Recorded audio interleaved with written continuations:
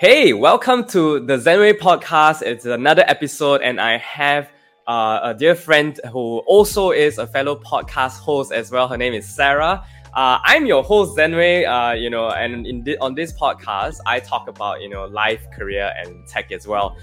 So in this conversation, I have a good combination of all those three things. We're going to talk a little bit about life as a mom. We're going to talk about her career in Silicon Valley in one of the health tech unicorns as well, right? So we're going to touch a little bit about health tech as well. So super excited. We got connected over LinkedIn. It's been a super rewarding platform so far. They're not lying when they say LinkedIn is the cool platform right now, in terms of really connecting with people, right? So, without further ado, I'm just going to welcome Sarah to the show and ask her to introduce herself. Hey, Sarah, welcome on the show. And, tell us a little bit about yourself. Hey, hi, Zen. Thank you so much for having me here. Yeah, my name is Sarah Wong, and like you, I am a budding podcast host. I'm a Singaporean. I am a mother of two young kids, 3-year-old and 1-year-old. I graduated with a Bachelor of Science in Economics in Singapore. Quickly found my way into healthcare in Singapore and later in Silicon Valley. And I recently returned to Singapore last year. After about 6 years overseas, I was studying, doing my MBA, and then I worked in the US. So today, professionally, I split my time between two main things. I am a consultant with a med tech startup / incubator community called Heal Venture Lab. And I also do this podcast called Make It Work. It's about working moms in Asia who have made career shifts whilst keeping family first.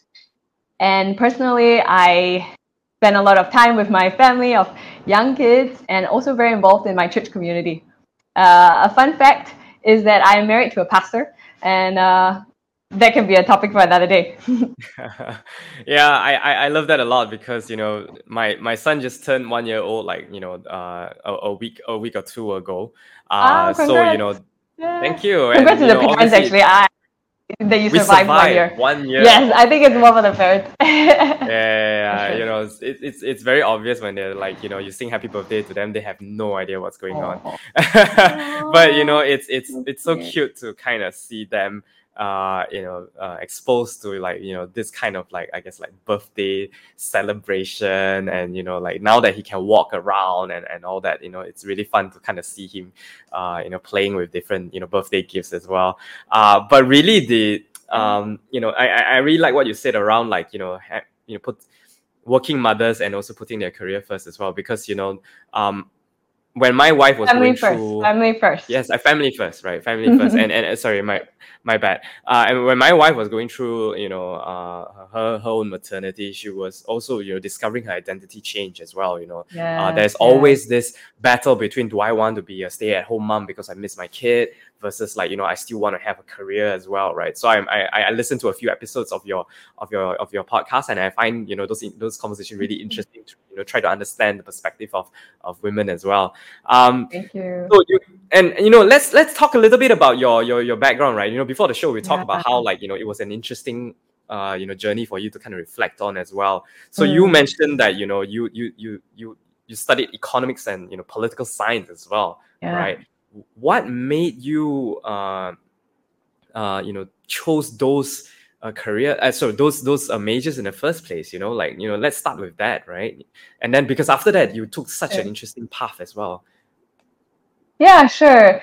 So that was actually quite some time ago. That was in 2005. And I initially applied because I think I wanted to broaden my options. Actually, I applied to business school. I applied to Singapore Management University Business School, and it was pretty new at that time, maybe 5-6 years, and it was known for its business school because it's supposed to be the NYU of Singapore. It's the university in town, and you're supposed to have a lot of good connections to business leaders and things like that. So that was how it tried to differentiate itself between the other Singapore universities. So I was attracted to business initially. Then the interesting thing is, and I will answer your question very quickly, but when I was reflecting, I realized that this started a journey of basically learning how not to accept no as an answer. So I went for the interview, and that time they had these panel interviews where students were supposed to be really very vocal and talk about Yeah. current affairs, talk about your ideas, Yeah. raise your hand, talk about the latest and the greatest in business. And basically, I don't think I shined. I don't think I made the first cut. So I didn't actually get accepted the very first round. They have like these rounds of acceptance. And then when I didn't get my reply from the business school, I started kind of wondering, and I was a little bit afraid that I wouldn't actually get in. And so I preempted this and I wrote into, I think, the dean of the school to ask for sort of like a one-on-one presentation to tell them Wow. and convince them why I should be accepted. So I talked about some of the charity work that I was doing. We were at that time raising a lot of money for this charity in Singapore, and it also brought us to Zimbabwe for a humanitarian trip, which was very interesting. And I basically got accepted there and then. So I got accepted into the business school after sort of being waitlisted, I suppose, not officially. And then why I went into economics was just a senior that I met in the School of Economics who somehow brainwashed me to say like, hey, economics is much more broad. You actually get to Yeah. learn about the science or the math behind it. And I actually quite like economics back in my junior college days. So I don't know. I got tricked into it, I guess. But yeah, all good, all good. And was the same senior did the same senior also kind of convince you to also take up political science as well, because it's not something that you naturally take up out of naturally, right? Because you went for business economics and suddenly there's political science as well. Well, I think there were quite a lot of overlaps in the schools because the School of Economics was actually housed together with the School of Social Sciences, in which Right. political science is a major. So I had a lot of friends who were in the social sciences, and then they would talk about their courses, and obviously we would also have a view into the different options, and things like globalization of the politics and just the political science modules were incredibly interesting to me as well, to kind of make sense of the history of the world, to, I guess, sort of crystal ball gaze. And I thought that would be a good way to kind of piece the econ side and then the history side together and understand the world better. Yeah, and that makes a lot of sense because I think economy is very closely tied to political stability and things like that.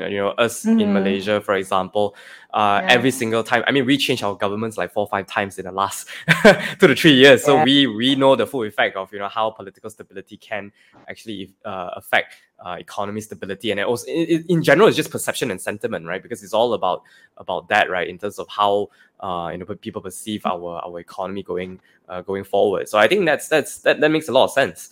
Yeah. In terms of your first few roles, right? How do you land your Yeah. first few roles after that? Because it was rather interesting that you went into this innovation space as well, right? What did you take away from those chapters? Sure. So I think I can break up my career journey into three big parts. I think the first part was my foray into consulting and market analysis and market research.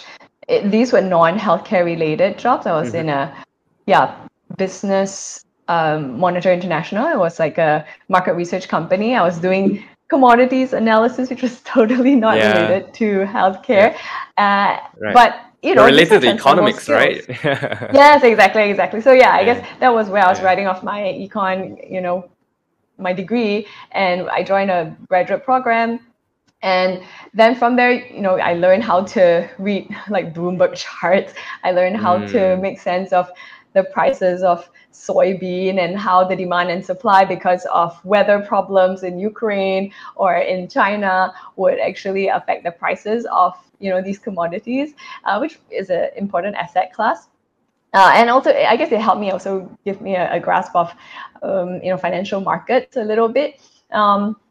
And importantly, it gave me research skills. So I, had to write these reports every day, essentially, read, business articles and more long form, like quarterly reports that were essentially, a very transferable skill that went into and served me well in my consulting role. After that, it was a strategy consulting startup that I joined, and really, so after that, I went into my, I guess, the second phase of my career, which was really into healthcare. And it was in a corporate innovation team, like what you were alluding to, an innovation team in Medtronic, which is one of the largest medical device companies in the world. It's based in the US, but they were starting out this very interesting business model innovation group in the organization. How I found out about it was through a mentor.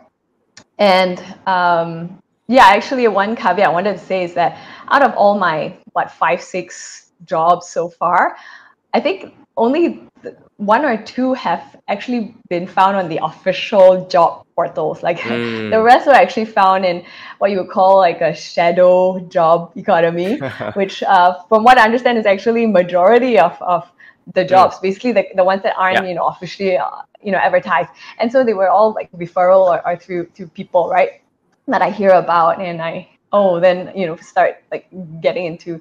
So so that's one caveat. So from then on, all my other roles were basically through referrals, and then I went into health tech because of my experience in Medtronic. I had the really privilege to sit, that time it was 2012, 13. And this is where I met, who was one of your guests in your podcast before.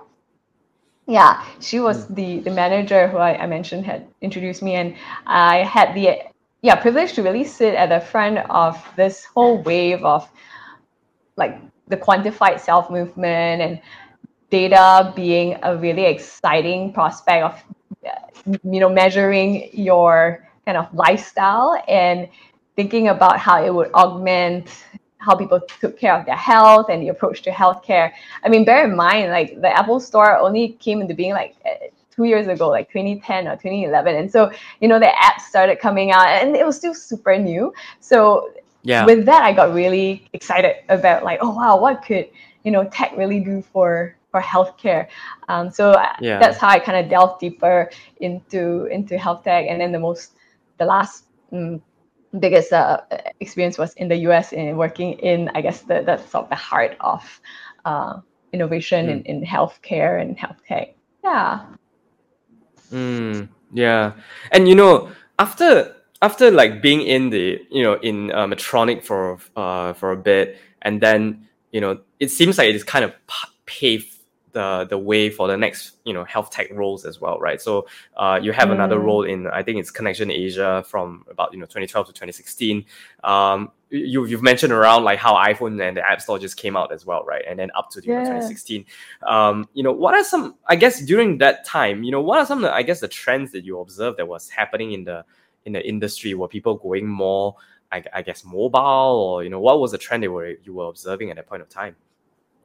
Yeah, definitely. I mean, I think that was where the shift into your phone being your personal computer like really started. And as I was talking about the whole quantified self movement of using your phone to start tracking you and helping you with reminding you that you needed to move around. I mean, I think that still it wasn't that advanced at that point, but I mean, that was what people were saying that would happen one day. And I was like, oh yeah, that's totally true. And so one of the projects that we did in Medtronic was around helping diabetes patients basically monitor their condition when they left the office, right? So it's a chronic disease. It's something that is going to be there for a long time. And it's really about healthcare management and not about the time when you go into the doctor, right? So it's, between the first and the 6th month when you have to have your regular checkup, what happens during that time. So the idea was that, okay, we can use these apps to help like prompt or have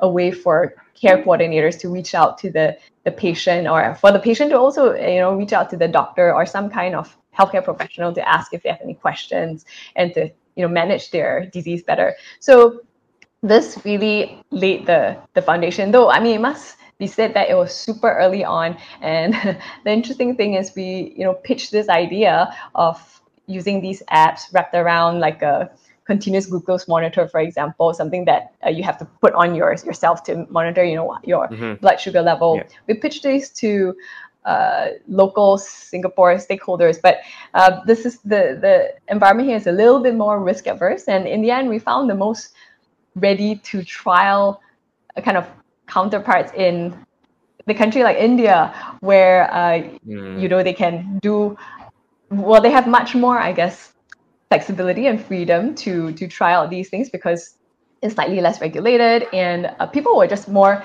I would say, like open to trying new technologies, especially then. So those were some, I guess, interesting observations. And then come to the insurance tech. My work experience in Connections Asia, it was also because I wanted to see, and that was where people were saying like, hey, insurance is also the next frontier, because they are essentially the most aligned in a way with the actual patients or the customers, because they are the ones who have to pay for it eventually. So it's in the insurance advantage, the insurance company's advantage, to actually try and experiment with these products, right, to see how they can keep premiums, without ballooning, and keep them, the better way to kind of stratify, or what you call like prioritize certain populations and have more tailored like insurance plans. So that was kind of why I joined it as well, because it was a different stakeholder in the whole healthcare ecosystem. I was in a med device setting before that, and then I decided to try out this insurance tech, because they were also much smaller than Medtronic, and they were a different player, and and importantly, they also were willing to take on somebody who didn't have any tech experience. So that was a really important caveat, I would say, that in my experience in joining that company. Yeah, I think you pointed out a few really interesting parts where, in terms of insurers they are more aligned to the consumers or the end users, because it is in their interest to keep you healthy, because then there's less claims. It is also in their interest to also kind of lower down the cost as well, because they do not want to have their costs gone up as well. It's a rather interesting perspective, because there's always this stigma where I'm paying a lot of insurance premium for nothing, right? So but I think there has been a change in the industry as well. We've worked with in my past organization, we worked with insurers as well, and they wanted to innovate in the sense that they want more engagement. That's what we've been seeing, right? For the insurance player, they do not want the relationship where it is at the touch point of them buying and claiming, right? In between, you don't hear from them, other than asking you to buy more premiums. Right now, they really want to make sure you feel like you're part of the I guess like a real customer in a sense, right? We're gonna give you different perks, different benefits, and stuff like that before you even claim or have a serious health issue, which is a very refreshing change, I must say, because we run a family, and how many insurance policies do we really have, right? So it's really quite a big sum, and you always want to extract more value out of them as well. I'm curious in terms of the I guess the innovation that you see when you're working with Connection Asia. What are some of the interesting stuff that they have actually tried to kind of make things a bit more different and innovative as well in the insurance space, right? Well, that was, I would say, 5-6 years ago. So that was a while back. I think it might be a bit different today. Of course, But what I saw, in the insurance business, like what you mentioned, it was the budding of interesting ideas around like, okay, let's have the innovation, let the insurance companies were trying to have innovation disrupt their model in a way. So there were a lot of these innovation labs coming up, in many of these insurance companies, which were focused on, like what you said, trying to increase the touch points to ideally maybe have more personalized policies or for these customers. So that was one. And if I may, I think I remember looking a lot in the US, because that's where usually this innovation kind of starts out first, right? And then it slowly trickles. So there were, these, in the US, they have these employer plans, right? So you have the huge Apples and Googles. They're actually, they insure their own population because they are so big that they have the pool to, essentially sort of balance out the risk. And ideally, these are also more healthy people. So with that, they had unique plans where they were set up with some startups like some diabetes management, for example, companies like Omada, Livongo, where they would have specific, plans for patient or for customers, employees who had, say diabetes, or maybe they're pre-diabetic, and they would sign up, and then they would get this package from the company to help with managing your diabetes. They'll get like a weight monitor, a smart one, a Bluetooth one, and then they'll have a health tracker. And then so these data points, if they were adhering, it would actually help to track how they were doing, say, with their weight management, and then ideally translate into, after a while, translate into better outcomes when they did this HbA1c or their blood glucose testing every few months. And they would even have and actually some of these companies were so interesting that they would have these value-based contracts where the companies would only be paid if there was any change in the these metrics, like if the sugar level actually went down for your employees. You would actually be paid. So those were really innovative payment models, I guess, in the insurance space that caught my attention for sure. I mean, you mentioned one that we're probably going to talk a little bit more later, which is the value-based healthcare.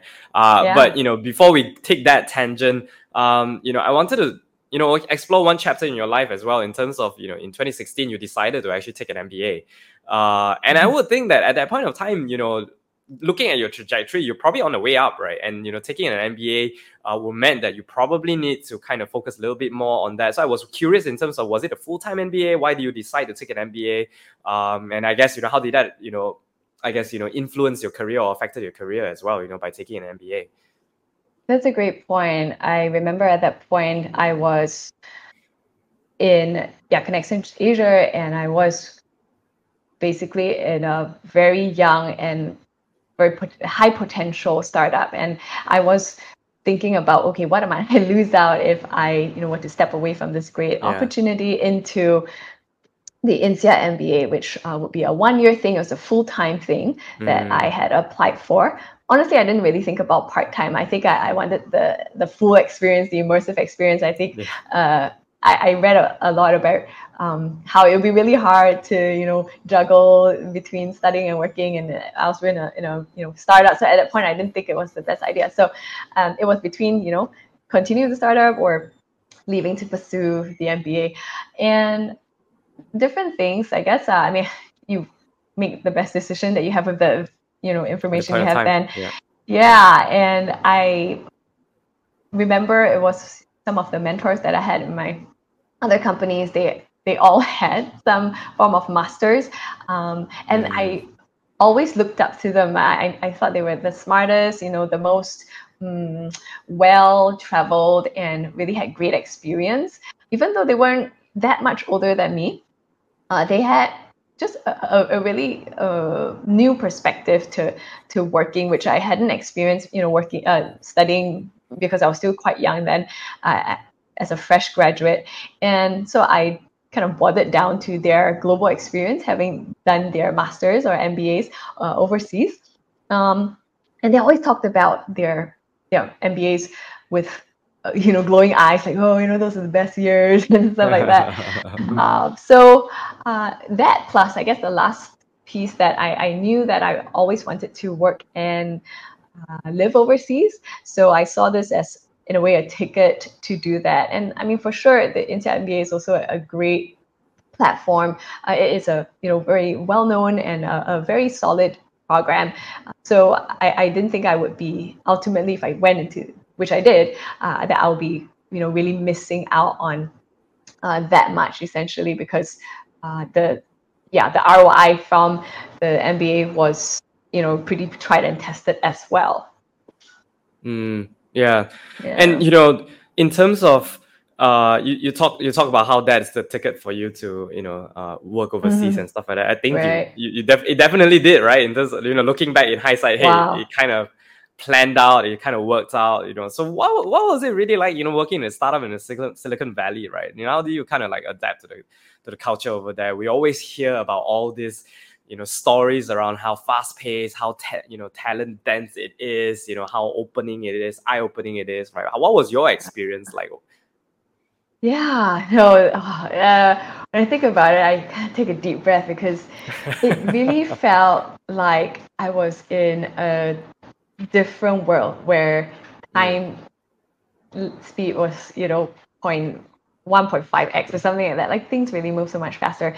I also want to think back about when I started to actually look for a job, because it wasn't very straightforward for me. I'm not American. I didn't study in the US. I did a study exchange during my INSEAD days with Kellogg, which is a business school in Northwestern, which is based in around the Chicago area. So I was exchange student, and the tricky thing about US is, well, and in most countries, like in Singapore also, you need to be authorized to work. So I remember having a lot of conversations with these startups that I would meet when I was an MBA student going to graduate, that they would first ask, like, okay, do you have work authorization? And then it's a yes no question, and my answer is no. But I always try to kind of like, yeah, not really, but and the fortunate thing for me as a Singaporean is that we do have this special visa status, where it makes things easier for companies to employ Singaporeans. But that said, these are startups that I was talking about, so most of them didn't know about this program. So I had to do a lot of basically being very thick-skinned, like sort of trying to educate them about it, like not sounding like, hey, you got to know about this, but more like, hey, actually there's a really easy way. And then I send them information, and it was basically I was hustling, right? Right. So I wanted to talk about this story, right, where I was in where was I? I was in California. I was in San Francisco. I wanted to go for this healthcare conference that one of the universities organized. I was there, but it's really expensive to find a place. And I was a student, a poor MBA student with a lot of debt. And I basically couch surfed for, like, I don't know, 2 weeks or something. I just asked friends of friends. And I one day, it was, on one of the couches in, these tech bros. They're like really dingy apartment. And then I was thinking, oh my gosh, I just realized, I'm like, I'm in this house of two strangers, two guys that I've never ever met. What am I doing this? I was like, oh my gosh, does anyone know that I'm here? That kind of thing.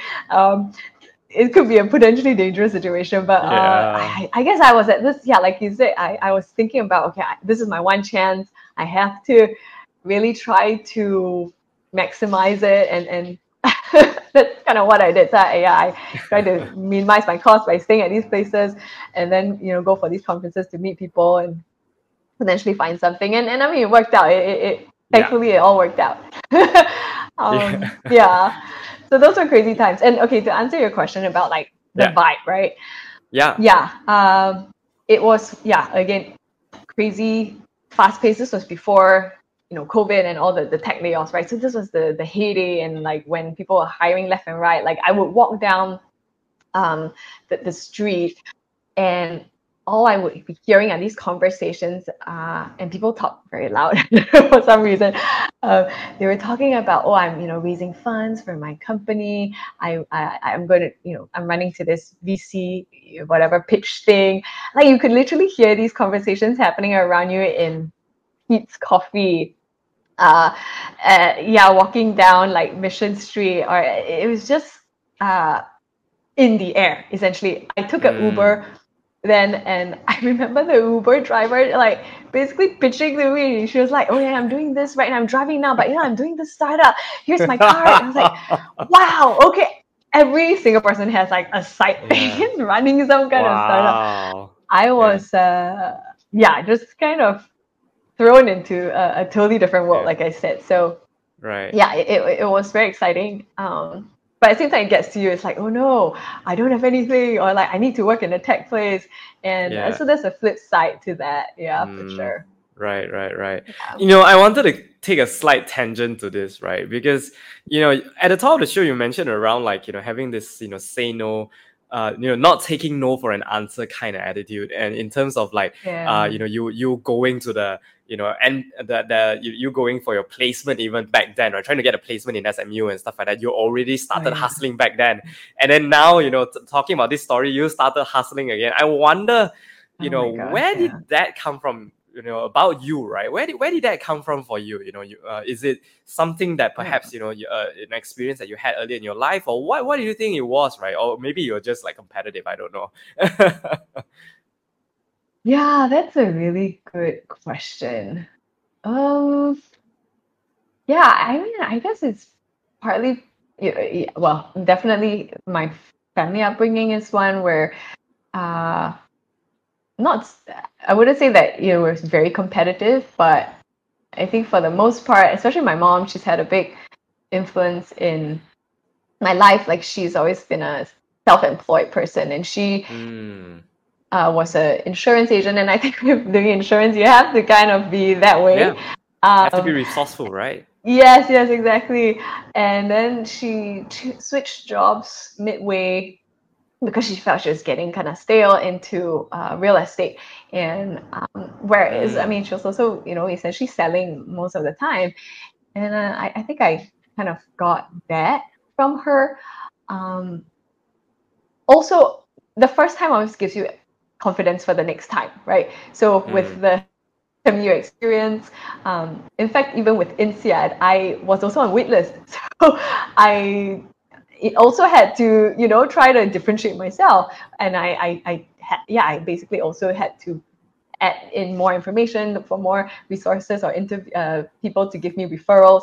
And once you do the first time, you do the second time, you're like, okay, actually, the first no isn't an Always a absolute definite thing. no. Yeah. Yeah. You need to find a way to make yourself non-irritating. I think, like really appealing, right? Like I Right. remember, okay, one of the things I did was in the conference, the one in SF that Yeah. I captured in. Yeah. I wanted to talk to this startup like founder very much. And I was thinking, how do I get to him? And then for some reason, I was going to the restroom. He was there, and I was like, "Oh, it's my chance."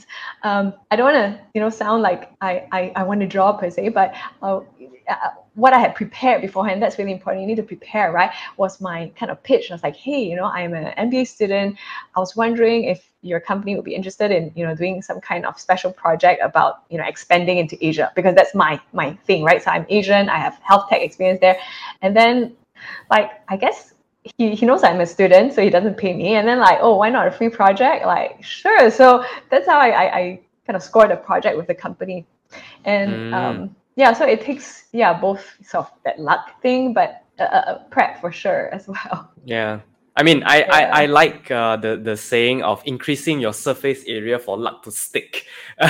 So that's kind of what you did, right? In terms of Yeah. just really trying different areas, and luck will probably be present in some of those things. So it's really fascinating to hear these Yeah. stories, right? And Yeah. it's very encouraging Yeah. for those who are really just wanting to kind of try different things, right? You really, really never know.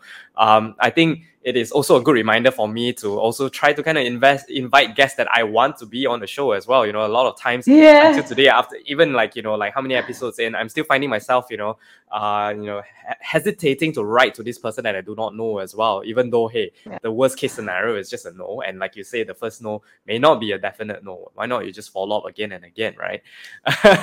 So, that's really interesting. Let's Right. kind of shift gears a little bit in terms of the question that I thought that I said that we were going to touch on later, which is value-based healthcare. Yeah. This is really interesting to me because we've been talking Mhm. about it for the past 3 years as well. I kind of explored this a little Mm. bit with Pin as well in terms of Mm. what that could potentially mean as well, right? Because value-based healthcare, I guess to kind of set the stage and set the frame is really that it meant that I will pay. It's a payment model between the payer, which most of the time are insurers or even yourself, and also the healthcare Yeah. provider in terms of if you can make a change or a value, then I will pay you. It's kind of like that payment model, right? So it could really change the way we see healthcare, because right now in Malaysia, at the very least, I guess in Singapore as well, we're rendering service based on the time that a professional gives us. Like, for example, mental health Yeah. professionals, you see them for an hour, you give them a certain amount.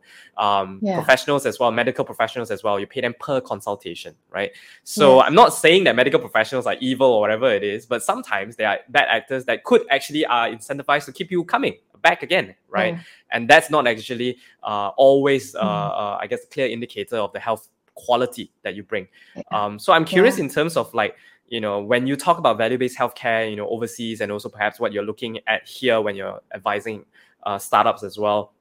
What is Mm. it? How is it different? Like back then and now.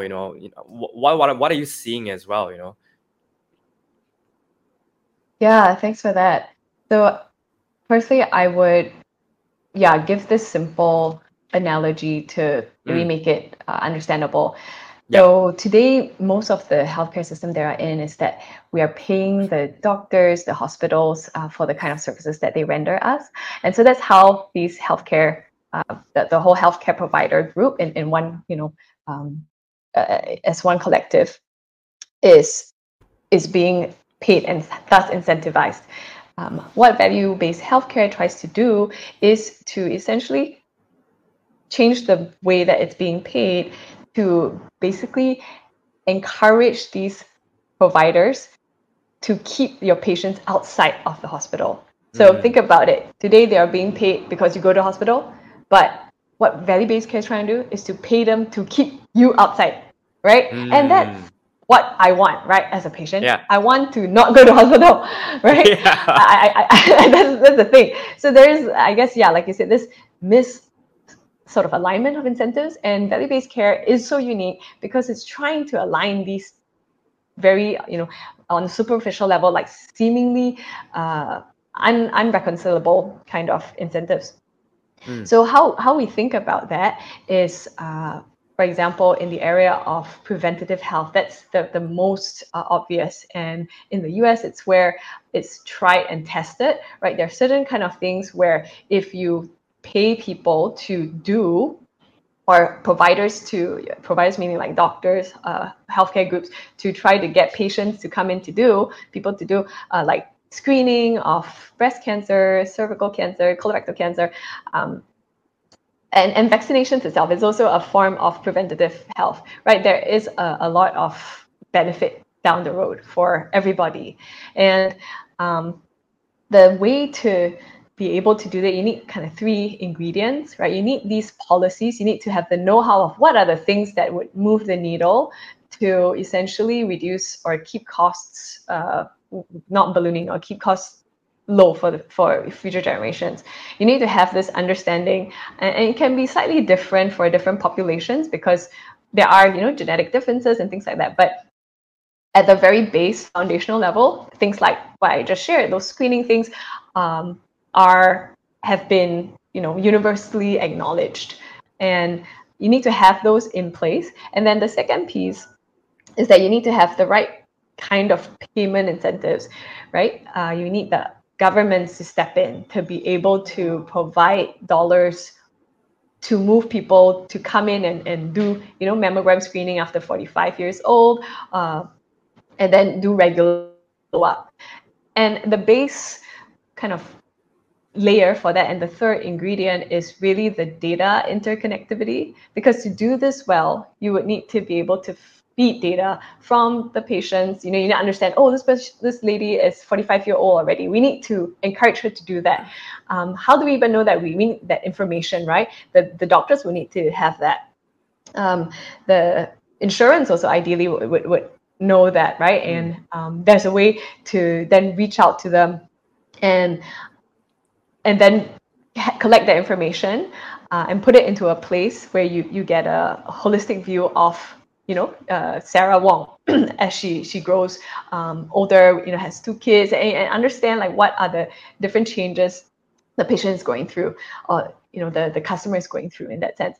So so the 3 things, right? The right framework, the understanding of what kind of policy or population health management levers are important for your population. You need the payments that will be aligned, and then you need the data. So with these things in mind, I guess we need to then think about which countries are, where are they in these three areas, Yeah, right? To maturity really level of each effectively, of those yeah, areas, right? Whether you're ready in each exactly. area, right? Yeah, to effectively kind of roll it out. And I want to bring up something interesting that I came across in the US. So, US started this in the early 2000s, where they tried to basically, well, they made a law to make sure all hospitals or all healthcare settings have now a EMR. So today, everybody is on electronic medical records. This is not the case, right, in Asia, in a lot of countries. Yeah, but because they started with that, then they could, layer on different things like the different policies and the different programs like the Medicare Advantage that we see right now, which is the equivalent of, Medicare itself is equivalent of like a national insurance for people over 65. And an interesting trend came up that since I think 10 years ago, 2010, the spending of Medicare, so this is insurance for 65-year-old older folks, has been quite flat for the past 10 years. And you don't really Wow. hear about that. You hear about like, okay, No. healthcare cost is really big, but Medicare per beneficiary, so individuals, in the healthcare system in the US are actually having very negligible like increments. Like, Wow. there's inflation and stuff like that, so you Yeah, take that for into sure. consideration. Yeah. And yeah, this is amazing chart where the predictions for that is going to be, like skyrocketing, but actually in fact after 2010, it kind of like just Flatline is just a little flat. bit. Yeah. And I mean, no one really understands this, and there have been like different reasons why people come up with it, but I think one of the reasons is also definitely because of these policies where people are in a way more incentivized to manage their health more preemptively. And so I think that's a hopeful kind of note for us here in Asia, right, where we are admittedly, much less mature in these 3 levers. I mean, it's not to say that US has it down for sure. Of Like there are course. Yeah. a lot of challenges, and it's pretty broken as well, the Absolutely. healthcare system Yeah. there. But with regard to this area of population health and value-based care, I think it's a hopeful note. And we see, recently in Singapore, there's this whole healthier SG where now the government is saying, okay, we're going to, make it free for people over a certain age to do these regular health screenings. They're going to go into, so that's number one, right? That first level that I was talking about, the policies. And then the second thing, now they are doing these capitation models. So essentially capitation is about giving X amount of dollars to a certain healthcare provider. And we have 3 like public clusters. So they all have these mandate to, take care of a certain population in their region, to make sure that they are doing the right kind of screenings, not going back to the hospital if they have been discharged from some kind of procedures. These are all the different ways that they're trying. And I think a lot of countries are trying to go towards this data integration by building up their own, national record, right, of healthcare data. Absolutely. Yeah. So yeah, I mean, I think with that, it's all in different stages, but everyone is working at it, right, in different ways, at different paces also. So it's hopeful. I would say it's definitely hopeful. I'm excited to be back in Singapore, in this region during this exciting time. Yeah. I mean, Thoughtful has a HQ is in Singapore as well, right? So we do actually interact with, parts of the ecosystem, and they've been talking about interoperability of healthcare data as well. That admittedly is going to be a challenge because everybody don't trust each other with each other's data. So that's going to be a little bit of a challenge. But I think that the nuance to that is really like, what do you need at what time, right? It's not an open book where you can go in and just take whatever you want. It's about how do you then create systems and rules where you can only take what you want, right? I can share with you, but you can only take what you want and state the reason that you want. I think that's a good place to start, rather than assuming that it's gonna be this open book database that everybody can just look it up, right? That's gonna obviously gonna spell a very good recipe for disaster, right? So you've mentioned that you're excited to be back in Singapore and all that, and of course that also kind of prompted you to start the podcast. So tell us a little bit about the story behind the podcast as well, right? Obviously, we had a chat off camera, but let's talk a little bit about that story, right? Why did you start the podcast? Maybe you've introduced it briefly at the top of the show. Talk to us a little bit about, I guess, the guests that you had on the show as well, right? So far, Yeah. Okay. I mean, it's not a very long story because I just came back last year. But it was really when I came back, I had been overseas for 6 years, and I was essentially pretty burnt out from 5 years of intense sort of startup life, and I also had a 18-month-old, and then I was pregnant with number 2. So with so many changes on the horizon, going back to your culture, there's also this thing called like reverse culture shock, and it's real. It was really real. That I was in this place where I asked myself, hey, okay, so what am I going to do after my kid is out? Do I still want to continue working? I was still working with my the US company at that point in time. But at the same time, there are all these interesting things happening in Asia, right? But it needed some time to get back and understand, catch up, right? With what was happening. So I thought to myself, hey, okay, let's do this thought experiment. What about if I didn't do anything for a while, take time to readjust all that, having a second kid, no joke, right? And then just so many things that we had to adapt to again. Even the payment systems were different. So I was thinking, okay, how about I talk to 20 women to understand how some of them have kind of made it work, right, with having young kids and still wanting to be very involved in their career, because I knew that that's what I wanted to continue on, though not in the same way as before. So I was essentially trying to find a new way of being, and so that's where the idea was birthed. And then I had these conversations. They were so interesting that I thought, hey, other people might be able to benefit. And since I have the time and space, why not try something new? I always wanted to do a podcast because I started to listen to these a lot during COVID, as I think many of us did, consume content through podcasts. And like, apparently it was quite easy to do, right? So I decided to take up the challenge. Evidently, we're here.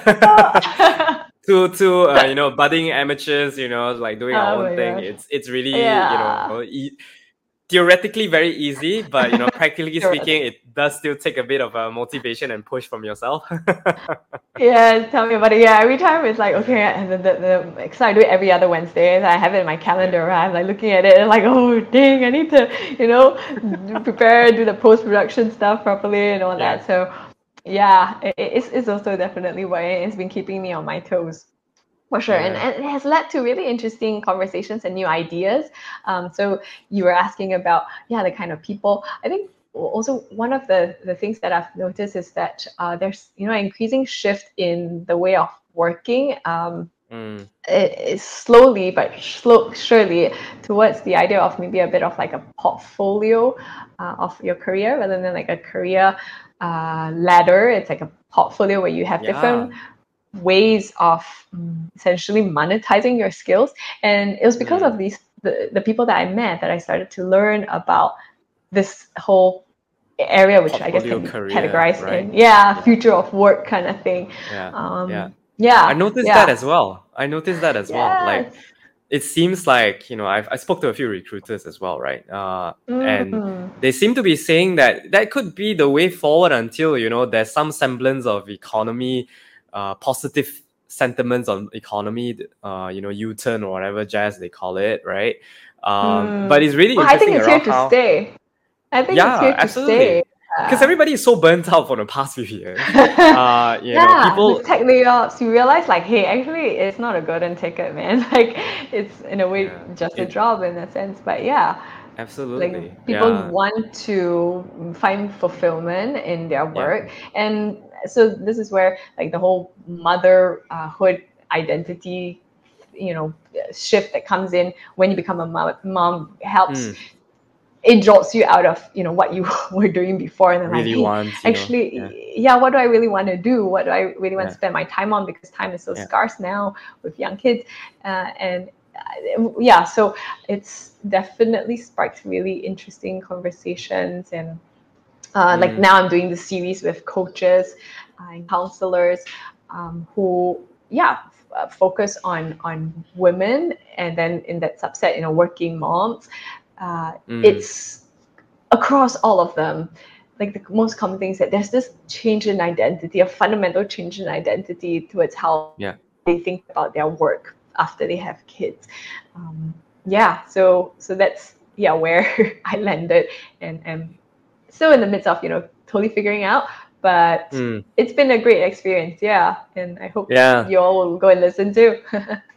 Yeah. We're definitely gonna kind of put a link, when this episode goes out in terms of, where to find your episodes as well.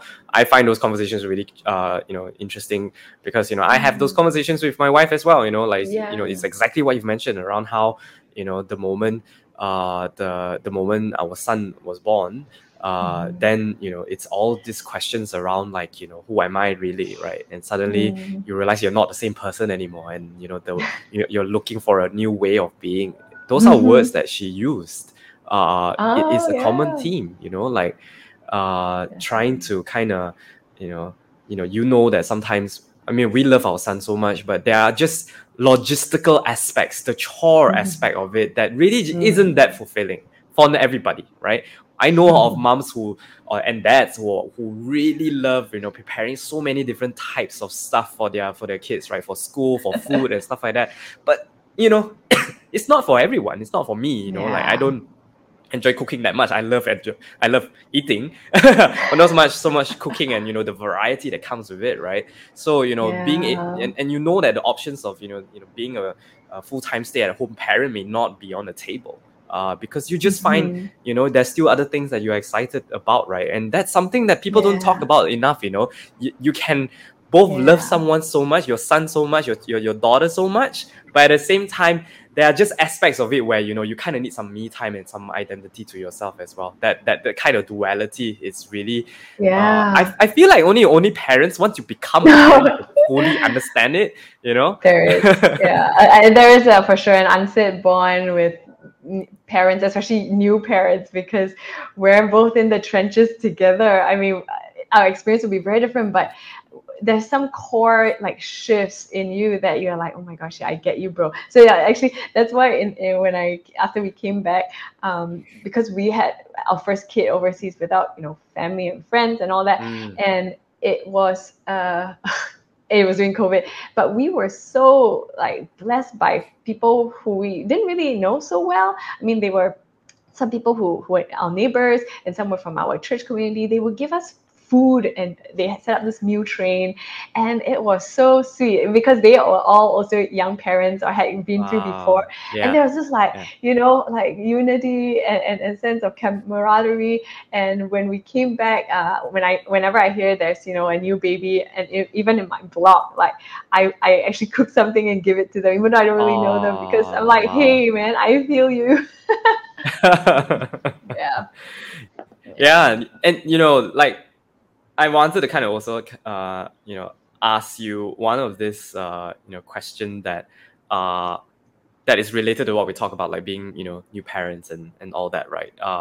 Yeah. If you could write a letter to, working moms, what would the letter, be about? Yeah. Yeah, that was a interesting question. I want to like rephrase it, or sort of Yeah, go ahead. think Yeah, about yeah, it in a slightly different way. So I'm thinking more about writing a letter to my younger self, yeah. Mm, um, or cool. my younger Yeah. working mom self, Yeah, yeah, if yeah. that's possible. So I thought about it. I think and it comes in two parts. There's the mom part, and then there's the working part. So to the mom part, I want to tell myself that yes, Sarah, it does feel like being a mom is like a subtractive kind of um, phase where I have less time to myself. I have, less time for my husband or things that I like to do. But essentially, ultimately it's additive. It actually, because of this new identity, it gives you new perspective into everything else. It's like a new lens that you're wearing. So, you will grow in empathy, like I was sharing for people who I don't even know, but because we're in the same stage, it's like, okay, let's, just show a little bit love and pay it forward. And then you learn to look at things through the eyes of a child, which is also so precious and such a short time, right?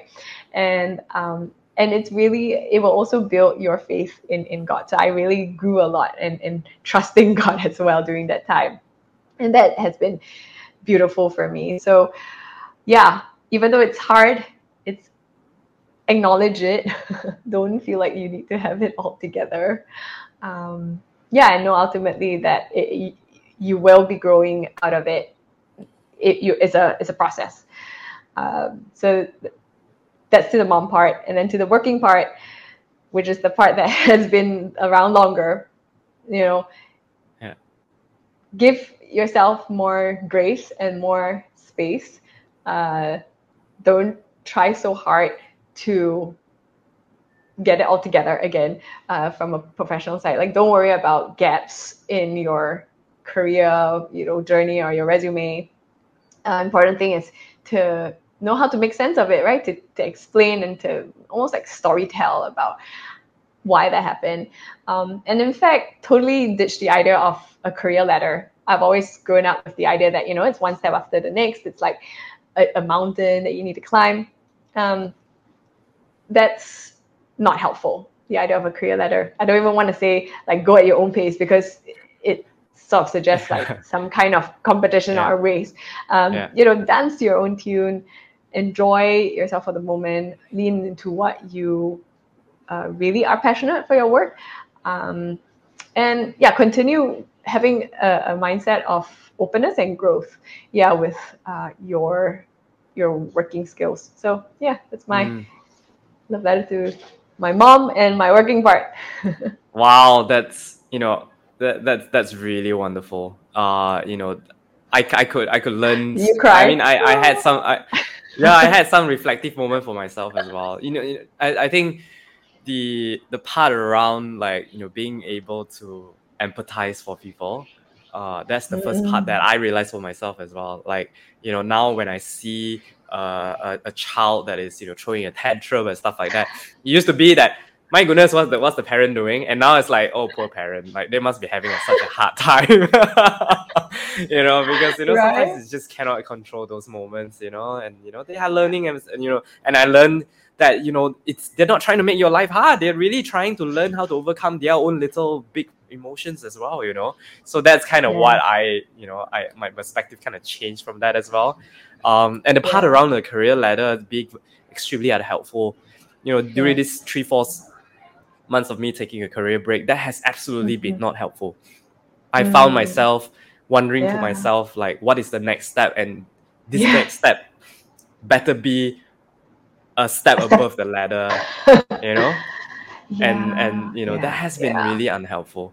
That has been really unhelpful. And no matter how much awareness that I have around, like, it's good to have your own pace, everybody goes at the right pace and stuff like that, do what is what you most needed for your phase of the career. It's all head knowledge, but it's not going here. It's not connecting. It's really not connecting to the heart and to the soul as well. Spiritually, I also believe that everything happens for a reason, and God's plan is better than yours, right? But it's hard. Right now, it's kind of like in the wilderness. You don't know what's going on. Keep going. Yeah, surround yourself with good people and people who absolutely will encourage and speak into that what you need at that point of time. And yeah, I'm so glad we got to connect, Zen. Absolutely. Yeah, I think this is I wish you all the best as well. And it's been a really great chat with you, Sarah. This is an episode that really hits all the three areas that this podcast kind of represents. And I'm very grateful for for this as well. And I'm so excited for what's ahead for you as well. So thank you so much for being on the show, Sarah. Thank you, Zen. I'm rooting for you. You can do this. Thank you. See you.